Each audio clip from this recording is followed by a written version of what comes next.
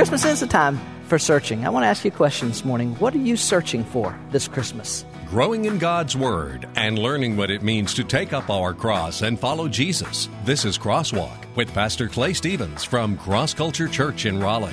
It doesn't matter if what you see makes no sense at all. It doesn't matter if your circumstances don't look like anything that you can believe in. It only matters that you believe that God knows what He's doing. Well, the presents have all been unwrapped. The leftovers are in the fridge and another Christmas has come and gone. Was it everything you expected? Did you find everything you had hoped to find under the tree? Sometimes the reality of Christmas looks much different than what we thought it would be. In their wildest dreams, when they left wherever it was they left from, the east, I don't believe they in their wildest dreams ever thought that they would end up in a very ordinary little town, inside of a very ordinary little house, looking at a very ordinary looking little baby. I'm Rick Freeman. Welcome to Crosswalk. Sometimes the reality of Christmas looks much different than we thought it would be. For a group of travelers who came in search of the Christ child that first Christmas, the events that unfolded probably were a lot different than they thought they would be. The stargazers found in Matthew chapter 2 came in search of the one born King of the Jews. Their search was, in some ways, probably much less than they thought it would be, and in some ways, much more. Who would have ever thought you would find a king in such humble surroundings? Who would have ever guessed the outcome? Well, today on Crosswalk, we're going to read again that wonderful story of the Magi and discover why they don't call them wise men for nothing. Holy, holy, holy, I want to see you. We're 2 days past Christmas. Hope you got whatever it was you wanted. You probably got more than you deserved anyway, no matter what it was. But, Christmas time is a time of searching. I was thinking about some of the stuff that we search for at Christmas time, right? How many of us put up with the endless hours at the mall or the traffic or the shoulder-to-shoulder people passing by us in different ways because we're in search of that perfect gift that we have in mind, that perfect gift that we want to give to someone who means so much to us. It's a time of searching. We search for the Christmas tree that's just the right shape. My wife took care of that this year when she bought us an artificial one, but we search for that Christmas tree that's just the right shape. We search for that one stupid blown bulb on the strand that we can't find.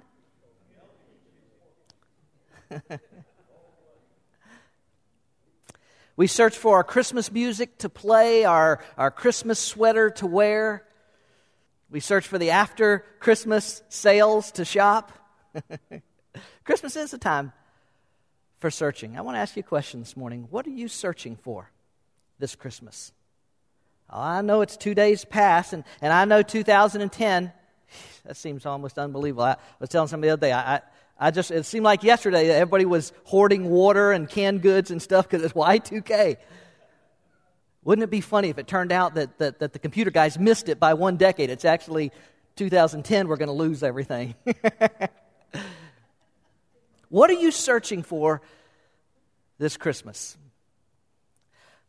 2,000 years ago, there were a group of travelers that went in search of something, or better yet, someone. These stargazers, these pilgrims from the east, I want to go to that passage of Scripture today. I want to go to Matthew chapter 2. I want to look at these stargazers and the journey that they had. And I want us to see if there are some things in their journey that we can learn about what a genuine search for Christ looks like. I'm asking the question today, what are you searching for? As we get ready to jump off into a new year, we come to the close, what are you searching for in your life?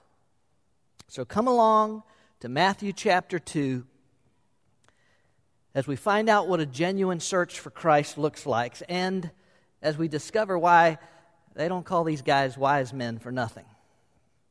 Matthew chapter 2, verse 1. Everybody with me this morning? All right. Now after Jesus was born in Bethlehem of Judea in the days of Herod the king, Magi from the east arrived in Jerusalem, saying, "Where is he who has been born King of the Jews? For we saw his star in the east and have come to worship him." When Herod the king heard this, he was troubled, and all Jerusalem with him.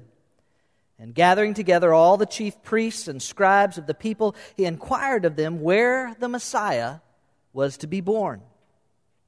And they said to him, "In Bethlehem of Judea, for this is what has been written by the prophet. And you, Bethlehem, land of Judah, are by no means least among the leaders of Judah. For out of you shall come forth a ruler who will shepherd my people Israel." And then Herod secretly called the Magi and determined from them the exact time the star appeared. And he sent them to Bethlehem and said, "Go and search carefully for the child, and when you have found him, report to me, so that I too may come and worship him." And after hearing the king, they went their way, and the star which they had seen in the east went on before them until it came and stood over the place where the child was. When they saw the star, they rejoiced exceedingly with great joy. And after coming into the house, they saw the child with Mary, his mother, and they fell to the ground and worshipped him. And then opening their treasures, they presented to him gifts of gold, frankincense, and myrrh. And having been warned by God in a dream not to return to Herod, the Magi left for their own country by another way. I just wanted this morning share with you what I think are these four views of what a genuine search for Christ looks like. I'm asking you this morning, what are you searching for this Christmas? You may be here and already in a relationship with Jesus Christ. You may be here and you may just be just pondering this whole thing or trying to figure out whether this whole church thing or Jesus thing is even worth your time. Or you may be anywhere in the middle. But I believe that almost all of us are searching for something in our lives. What are you searching for? Well, let me tell you how these guys, what happened as a result of what they did and what they found. Let's talk about a genuine search for Christ. Here's the first idea that I want you to get a hold of this morning. If you'd like to take notes, there's an outline on the back of your information sheet. You can do that. A genuine search for Christ, first and foremost, is initiated by Him. This is important, ladies and gentlemen. Let me read it to you again, verse 1 and 2. Now, after Jesus was born in Bethlehem of Judea, in the days of Herod the king, Magi from the east arrived in Jerusalem, saying, "Where is he who has been born King of the Jews? For we saw his star in the east and have come to worship him." Who are these guys? We don't know. Not really. There's been speculation, there's tradition, but we don't really know who they were. How many of them were there? 3, right? Right? Everybody knows that.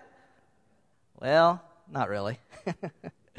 The tradition has been that there were 3 because there were 3 types of gifts that were presented to the Christ child. But the truth is, we really don't know how many of them there were. Some scholars believe that these men were part of an ancient religion known as Zoroastrianism, because of their interest in study of the stars, which was part of the belief system of Zoroastrianism. I don't know whether that's true or not. What I do know is that they came from a far way, a long way off. Now, all the text tells us is that they came from the east. Well, I don't know if you've looked at a map of that part of the world lately, but the only thing to the east of Israel for a very long way is the Syrian desert. Some people believe they came out of the old Babylonian Empire, probably somewhere around 600 miles that they traveled to get to where they were. Some people speculate that they came from a distance even farther away, part of the old Persian Empire. It's possible that they came as far as over 1,000 miles in search of this one. It would not be a short trip even by today's standards, right? You jump in a vehicle 1,000 miles. My brother-in-law and nephew are here today. They just drove Christmas Day, left and head out to Ohio to go get a motorcycle. I can understand their motivation, but still, it's all the way to Ohio and back. It wouldn't be a short trip even by today's standards. I think about even when our kids were little and just packing for 5 people to go to Grandma's house a few hundred miles away for just 1 week, traveling on interstate, Chevy Astro van. These guys were going to be gone possibly as long as 2 or 3 years. Can you imagine the logistics of what it would take to prepare for something like that? And listen, they may have been in a caravan, but it wasn't a Dodge. Some people would say, well, that explains why they got there. No. Sorry, I'm a Chevy man. I'm sorry. No offense to you Dodge people. That's good. What I want you to see is that it was God who did this thing. It was God that stirred this thing up in the first place. It was God who had given the ancient predictions, Numbers 24:17, that had spoken of the star that would rise out of Jacob. And it was God that apparently had in some way made it possible for these stories to be told, to be foretold to them that this king would come. And it was apparently God that had stirred their hearts to want to get their act together and set out on this journey that would cause them to invest so much of their lives. For what? Because a star showed up? Because there's some king of the Jews? They're not Jewish. It was God that initiated this work. It was God that began this thing. Man, God is always initiating. Some of you perhaps have heard me tell before how God really got a hold of my life. But I just want to share it again because it just... See, I were married and we had... I don't know if we had all 3 kids by that point, but we had a couple kids, and we're just doing our thing. And I'm really not a lot interested in the whole God thing. And it's all right, but I'd been raised in church. But now, one day I'm going to work, and I told y'all I think last week that we lived out down this long dirt road, and I was going to work, and I was running real late, and I had a 1972 Datsun 240Z. It wasn't as nice as it sounds, believe me. Needed a lot of work. And I was late for work. I had to be to work at like 5 o'clock in the morning or something. And I was late for work, and so I tore out down there. And in South Middle Florida area, it can be really foggy sometimes in the morning. It was super foggy that day. And I was flying down that dirt road because I'm late for work and I got to get going. And I've driven enough times that even though I can't see past the end of that 240Z, which had a pretty long nose, I couldn't see past the end of that thing. But so, what I'm doing, I'm fine. I got to hurry. I'm late. I'm guessing at where the stop sign is to where this road intersects with the major highway, 441. And I'm guessing, I misguessed. And I see the stop sign out my passenger side window was when I see it. And I slam on the brakes. It's 5 o'clock in the morning, slide to a stop right dead smack in the middle of 441, major highway as far as for truck routes, truck traveling. And I'm sitting there, and it's like almost this surreal thing, right? It's like fog all around, dust from where I slid on the brakes. And I'm stopped there. And I'm sure I wasn't stopped for more than 2 or 3 seconds before I came to my senses, but it seemed like a long time. Y'all ever been with it? What it just seems like? And it seemed like I was just sitting there. Now, left to itself, I would have just said, "Whoa, let's get out of here," and put it.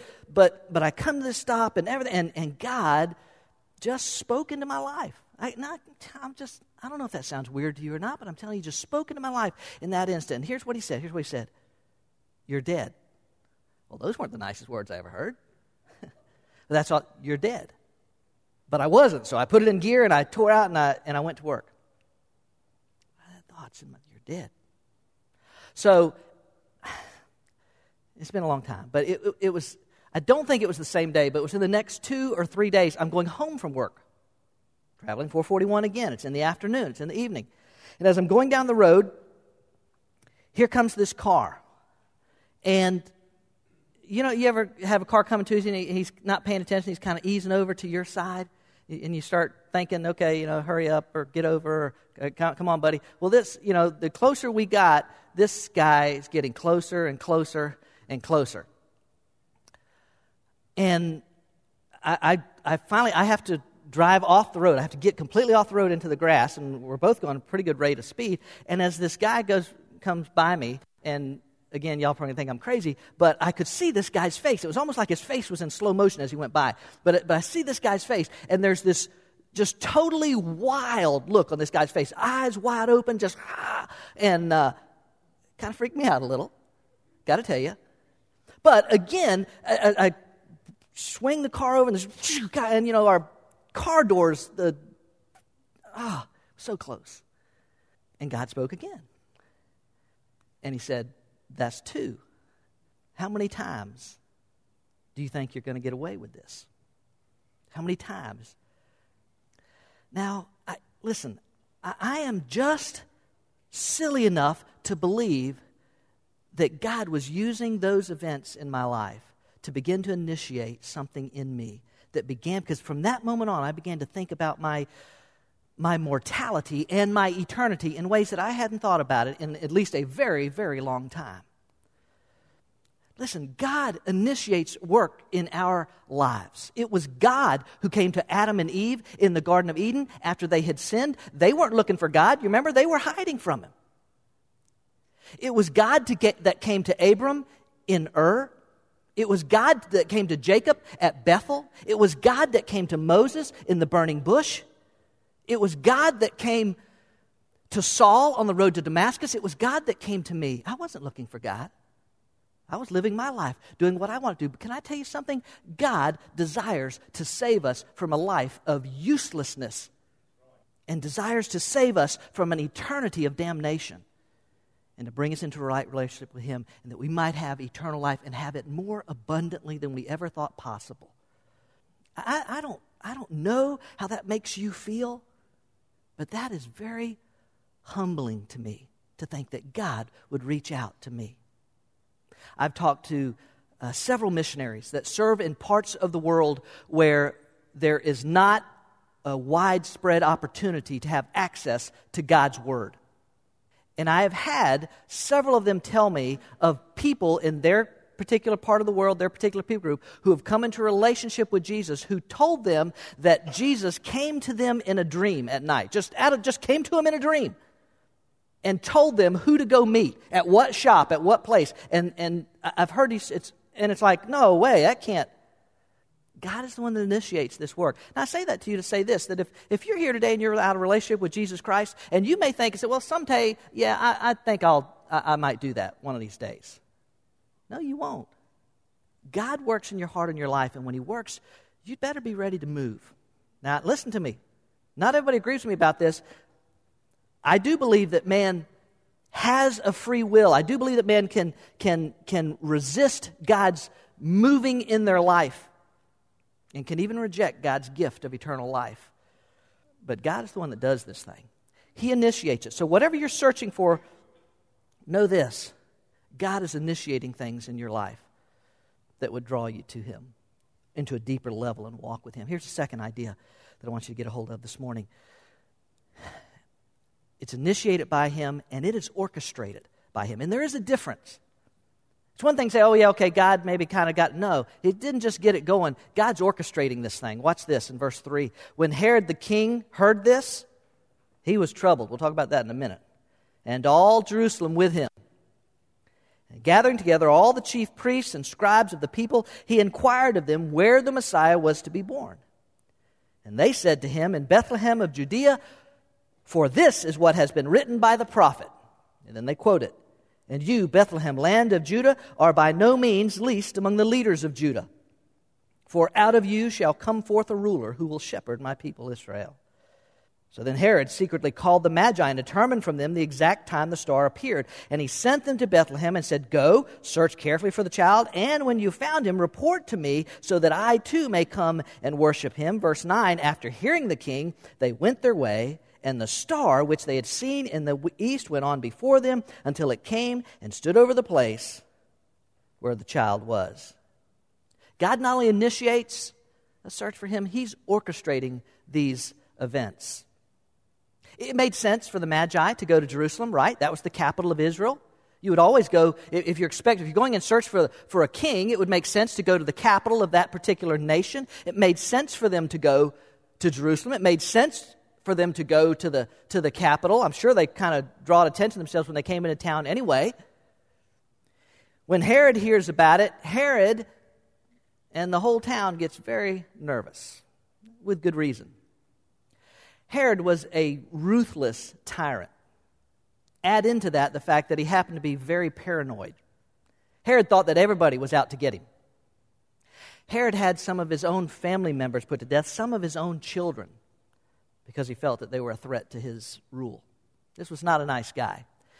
It's reported, listen to this, it's reported that when Herod was nearing the end of his life, he was so sure that the people would celebrate his death that he ordered the execution of several hundred Jews to ensure the fact that on the day of his death there would be mourning rather than singing. This was not a nice guy. So when Herod gets word that there's a new king in town, everybody gets nervous. Because Herod doesn't need much of an excuse to start chopping off heads. But God is orchestrating. God is working. Do you see this? It was God who had given the prophecy to Micah, Micah 5:2. Several hundred years before the birth of Christ, God said specifically where the Messiah would be born. God used Micah. It was God that used the scribes and the religious leaders to study and to read the prophecy so that they've got the answer when Herod comes to them and says, hey, these guys showed up and they said there's a new king coming. You guys know anything about this? Oh, yeah, Herod, we know about it. Micah 5:2. Well, there it is right there. God even used wicked Herod to tell the Magi where they could find the Christ child. I think it's pretty cool, too, that God uses the natural and the supernatural. He used ordinary word of mouth to pass along this information, and he also used a star. Oh, wait a minute. A star? Yeah, man. These guys, they had GPS. They had GPS when GPS wasn't cool. They had a God-placed star. Yeah, came up with that myself. Now, maybe you're sitting there, because I've talked to people like this before. Maybe you're sitting there and you're thinking, come on. You're telling me that God sent a star. Okay, this gaseous, combustible star to hang out over this place where this child is going to be. You're telling me God sent a star. Maybe it's the way I think, but it always strikes me as funny that people have such a hard time believing in a God who can do the supernatural. Listen, I got a problem with a God who can't do supernatural. I don't, no offense, but I don't need a God that can't do supernatural. I can make a mess out of stuff on my own. I need a God that can supernaturally oversee anything and everything and create circumstances that come out to the fulfillment of what God's plans and desires are for my life. God orchestrates the circumstances. I was thinking about, last night, I was thinking about the sale of one of our homes. I got some great real estate stories. You know, I don't know what it is with us in real estate, but I got some great real estate stories. When we were in Fayetteville, Georgia, the south side of Atlanta, I was going to school there, preparing for ministry at a small little Bible college down there, Luther Rice.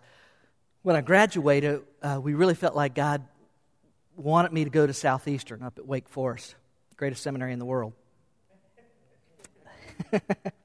I like it. I do. Anyway, so I need to go to Southeastern. I want to go to Southeastern, but we've got a house, and we've got a house for sale, but our house hasn't sold. And back in those days, housing was very hard to come by at Southeastern. They got plenty of housing now, I think, but back then it was very, very hard, and there was a waiting list. And, well, sure enough, I got notified that my name had come up and I could get some housing. But we haven't sold the house, and, you know, what are we going to do? Y'all ever been in those kind of situations? What? And the housing guy says, well, you can pass it up, but if you do, your name goes to the bottom of the list, and I don't know when you'll get housing again. So then I talked about it, and we prayed about it. We made the decision that I think I'd just go. And Cindy will stay. She's going to stay in Atlanta with the kids, and I'll go up there. And there I went, Toyota pickup truck, little U-Haul. I had a chair, a twin bed, and a microwave. I know I had those three things because it was going to be hard without that microwave. I can tell you that right now. And I went to seminary January of 96, went to Southeastern. And there's Cindy and the kids still down there in Atlanta. And January came and went, and February came and went, and March came and went. And I was trying to remember, I can't remember if I think one time during that time I did come home for a weekend, for one time. And it was just, you know, Cindy and I, we really like each other. And we like hanging around each other. And I like hanging around the kids. And it was just hard. You know, have you ever been separated from your spouse for an extended period? And it was just hard. And I missed the kids. But there was nothing happening with the house. And I don't know. And so finally I said, all right, I'm coming home. I'm going to get you. We're going to pack up and we're going to move. And we'll just have to trust God. Because we were trying to sell it. And, you know, we'd have to trust God. We'd have to just let Him take care of all this. So I drive down. We rent a big U-Haul. We pack up all day, all night, and it's about 10:30, 11 o'clock at night. We've got the U-Haul is packed full, and Cindy is mopping the floors. It is clean, buddy. Empty. Phone rings. 10:30, 11 o'clock at night. Girl calls. She says, sorry to call you so late. She said, but my fiance and I are getting married in a couple of months, and we're looking to buy a house. And she said, I know this sounds strange, but we were just driving around the neighborhoods, and we drove by your place. We saw a sign in the yard, but we looked at your house, and we thought, that's we could never afford it. It was too much house. We couldn't afford that house. And so we drove by. She said, but for some reason, I made my fiance stop. I made him back the car up so that I could write the number down. And she said, and I don't know why, but I just felt like I needed to call you tonight. So I said, yes, it's still available. We're leaving tomorrow morning. I said, we're leaving tomorrow morning. They came over the next morning. It wasn't that night. They came over the next morning, signed a contract before we left town. Now here's the deal. It gets even better than that, in my opinion. When you're looking for how God is orchestrating circumstances, we get up there, so we all move on up there. We get on. As soon as we get there, Cindy applies for a job at the seminary, just as the new dean of students, Alan Mosley, is coming in, and his secretary was just leaving. Just as she comes in there, and maybe on the very day that she applied, I can't remember, but obviously, who wouldn't hire her, right? So Alan hires her, and I was thinking about this. I was thinking, if we'd have gone in January, if we'd just all gotten up there in January, there's no way she gets that job. No way she gets any job at the seminary. There weren't any openings, and it's a whole long story about the doors that opened and being. All I'm saying to you is, if you will look and if you will say, God, what do you want for my life? What do you want to do for me? God will orchestrate the circumstances, because sometimes we think, well, how come God doesn't do that for me? God's got His reasons, and God's got His purposes, and God's got His timing. But I'm telling you, if you'll just look, and if you'll just walk, and if you'll just believe Him, God will orchestrate those circumstances. Listen to me. It doesn't matter if you look at the circumstances. It doesn't matter if what you see makes no sense at all. It doesn't matter if your circumstances don't look like anything that you can believe in. It only matters that you believe that God knows what He's doing. That's the only thing that matters. And God orchestrates the circumstances. Well, I got to hurry, don't I? Let's get going. Third, genuine search for Christ culminates in worship of Him. All right, you're searching for God's presence in your life. You're searching for His purposes in your life.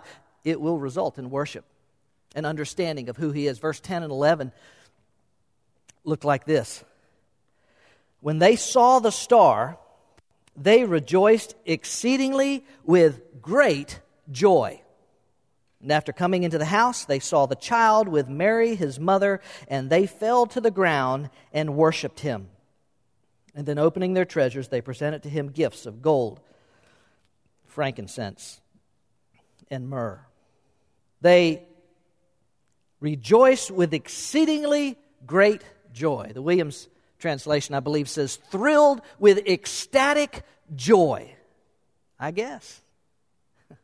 After the hundreds, maybe thousands of miles that they've traveled, after the months, possibly years that it's taken for them to reach their destination, after all that was involved in the preparation and the process and the planning and the traveling over dangerous roads and deserts and all of it, they've come face to face because of what God has orchestrated and made it possible for them. They've come face to face with the one that they've come in search of. And in that moment, all they can do is fall at their knees and worship.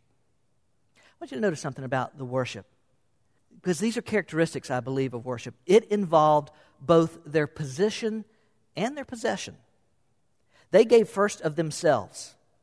They bowed and worshiped, which, by the way, may not have been that easy a task to do if you think about it, because I'm of the belief that in their wildest dreams, when they left wherever it was that they left from, the east, I don't believe they in their wildest dreams ever thought that they would end up in a very ordinary little town, inside of a very ordinary little house, looking at a very ordinary looking little baby.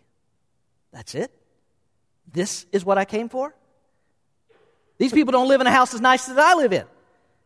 Their clothes are plain, and This is what I left my family for. This is what I invested all this time and energy and money for. This is what I came for. It would have been so easy to begin to say, I'm not bowing down before this child. This is not the situation I expected. This is not what I wanted. But they gave of themselves. They bowed. They prostrated themselves before the Lord God in worship. And they gave gifts. They gave of their possessions, which quite honestly, I think it's just a natural outpouring of giving of yourself. If you give of yourself, that's what I said to you a while ago. I don't talk a lot about money around here. We'll discuss it in a week or two when we show you the budget for 2010, and we'll just briefly and quickly go over all of that so that you guys will know it. But listen, can I tell you, if my position is right before God, meaning my heart, my life, my surrender to Him, if I'm willing to bend my knee, bend my life to Him, I don't have to worry about my possessions. They'll just follow. Quite honestly, to me, it is thrilling to think that God would use what I give back to Him for His kingdom purposes. It's unbelievable to me. Some people have pointed out the symbolism of the gifts that they gave. Gold symbolizing His royalty. Frankincense symbolizing His purity, and the myrrh symbolizing the reason that He came. As I understand it, myrrh was one of the chief ingredients used in the embalming process. I doubt if the Magi understood all that. I think they just gave what they had because He was worthy to be worshipped. Can I tell you this? And I've been so blessed to have the opportunity to do this, and I hope that many of you in the years ahead get the opportunity to do it with me as well. But I have worshiped all over this world. I've worshiped in tiny little grass huts with mud floors. I've worshiped in the open air. I've worshiped on mountaintops and in valleys. I've worshiped places where I didn't have a clue what language was being spoken. I didn't know any of the songs that were being sung. I wasn't even sure about the instruments that were being used. But I was able to worship because my circumstances will never determine for me the worthiness of my God to be worshiped. And when I search for Him, and I'm searching for Him with my life, and He is the center, then it is a natural thing. Listen, Isaiah chapter 6, what happened? Isaiah comes into the presence of God, and all he can do is fall and worship. Revelation chapter 1, which we're going to be looking at beginning next week. When John comes into the presence of the risen Lord, all he can do is fall and worship. Oh, to worship God, which is nothing more than recognizing His worthiness. It's never been about me, and I pray it never will be. Because when I search for Him and I come face to face with Him, so to speak, it ought to result in worship of Him. Now, one last indicator of this genuine search for Christ, and it's this. It results in obedience to Him. Do not miss this, ladies and gentlemen. Verse 12. And having been warned by God in a dream not to return to Herod, the Magi left for their own country by another way. I'm going to tell you something. They've got every reason in the world to go back to Jerusalem from Bethlehem. It's not a far distance. Remember, they'd come from Jerusalem to begin with when they came from the east, and they'd sent them down to Bethlehem. They have every reason in the world to go back to Jerusalem, not the least of which is Herod told them to, remember? And to get caught disobeying Herod could be bad for your health. Plus, right, they got to make this trip again. Do you think Bethlehem has the provisions that they need? They got to go 5, 6, 7, 800, however many miles. Do you think you just jump on a camel and take off? They need provisions. They need to stock up. They get ready to do this. They've got every reason in the world to go back to Jerusalem. They could have even rationalized. I'm probably thinking, well, goodness, here's the King of the Jews. The Jews need to know that their king has come. I need to go back to Jerusalem and tell the people there, hey, your king has been born, so that they can bring him there and start worshiping. They've got every reason in the world to go back to Jerusalem, and only one reason not to go back. And that's because God said, don't go back there. See, when you search for Him and you come face to face with the living God, you got to be willing to change whatever direction you thought you were going to go, or wanting to go. It results in obedience to Him. to surrendering your will to God's will and say, okay, Lord, I would have wanted this, or I thought this, or I was that. Nevertheless, not my will, but your will. It results in obedience to Him. Can I tell you this? You ever want to know whether a person is in relationship with the living God? You're not quite sure. Well, they go to church. Well, what? Just look at their life. It'll tell you a lot. I was visiting this man one time, and I shared the message of Jesus with him. How Christ came to be the pardon, the payment for our sins, so that we could be pardoned and adopted into the family of God, and that by faith, if we would trust in Christ, we could receive God's gift of eternal life. And when I shared the message of Jesus with this man, I asked him, would you like to receive God's pardon for your life? Would you like to confess your sins and invite Christ to come in and to be the Lord of your life? And the man said, yeah, I would like to do that. And I led the man in a prayer. And when we finished, I began to talk to him about what it means as a follower of Jesus to begin to be a disciple of Him. And I began to talk to him about believers' baptism being that first step of obedience upon profession of your faith in Christ, to be baptized. And I began to talk to him about the importance of getting plugged into a church and growing in God's Word, and began to talk to him about studying God's Word and learning what God's precepts and plans were for his life. And I began to share all these different things, just basic tenets of discipleship. And the man made it clear to me in no uncertain terms that he wasn't interested in any of that stuff. He wasn't getting baptized, didn't care about church, just never was his thing. And now, I don't know, you tell me, did that man find Christ? A genuine search for Christ results in obedience to Him. Pure and simple. Now listen to me carefully. I'm not saying that being baptized, going to church, reading your Bible, I'm not saying that any of those things put you in right standing with God. The only thing that puts you in right standing with God is the shed blood of Jesus Christ made as atonement for your sins, and when you, by faith, reach out and accept that gift. Because no doubt someone perhaps would be thinking, well, the Bible says, all the Bible says is believe on the Lord Jesus Christ and you shall be saved. Yes, but it is a belief that results in a life that is changed. I've told a number of people here lately that it's become a much greater concern in my life than it had been earlier in my life. I wish I'd been paying a little more attention earlier. It is understanding the balance between whosoever will, let him come, and if any man would come after me, he must deny himself, take up his cross, and follow me. It's both of those understandings. Because if I search for Him, if I find Him, and God works in my life, it will change my life. I think it changed their life. I don't know how. We don't know a thing about them after this. Never hear from them again. But they allowed God to work into their life to the place they were willing to respond to God's initiation and work. God orchestrated circumstances that brought them to the place where He was. They recognized Him as King of the Jews. They bowed and they worshiped Him, and they obeyed what God revealed to them. They don't call them wise men for nothing. Their search brought them to a place that was probably much different than they thought it would be when they set out on their journey. But God had initiated and orchestrated this search and brought them face to face with the Savior of the world.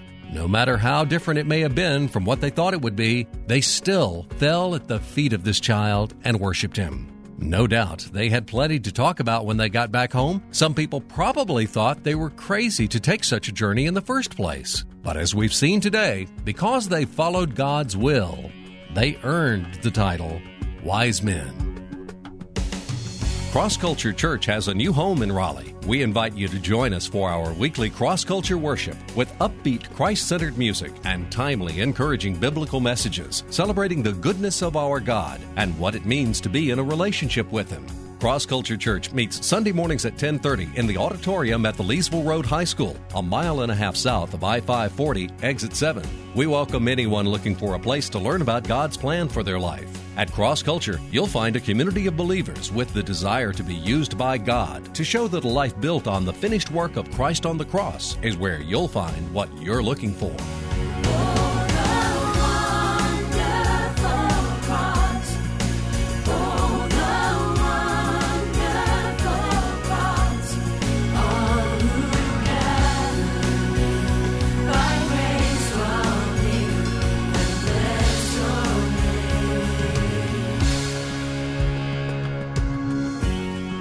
Cross Culture Church, a new church for people like you. Learn more about us, who we are, what we're about, what we do, and what we believe. Visit us online at crossculturelife.org. Cross Culture Church, taking the cross to our culture and taking our culture to the cross.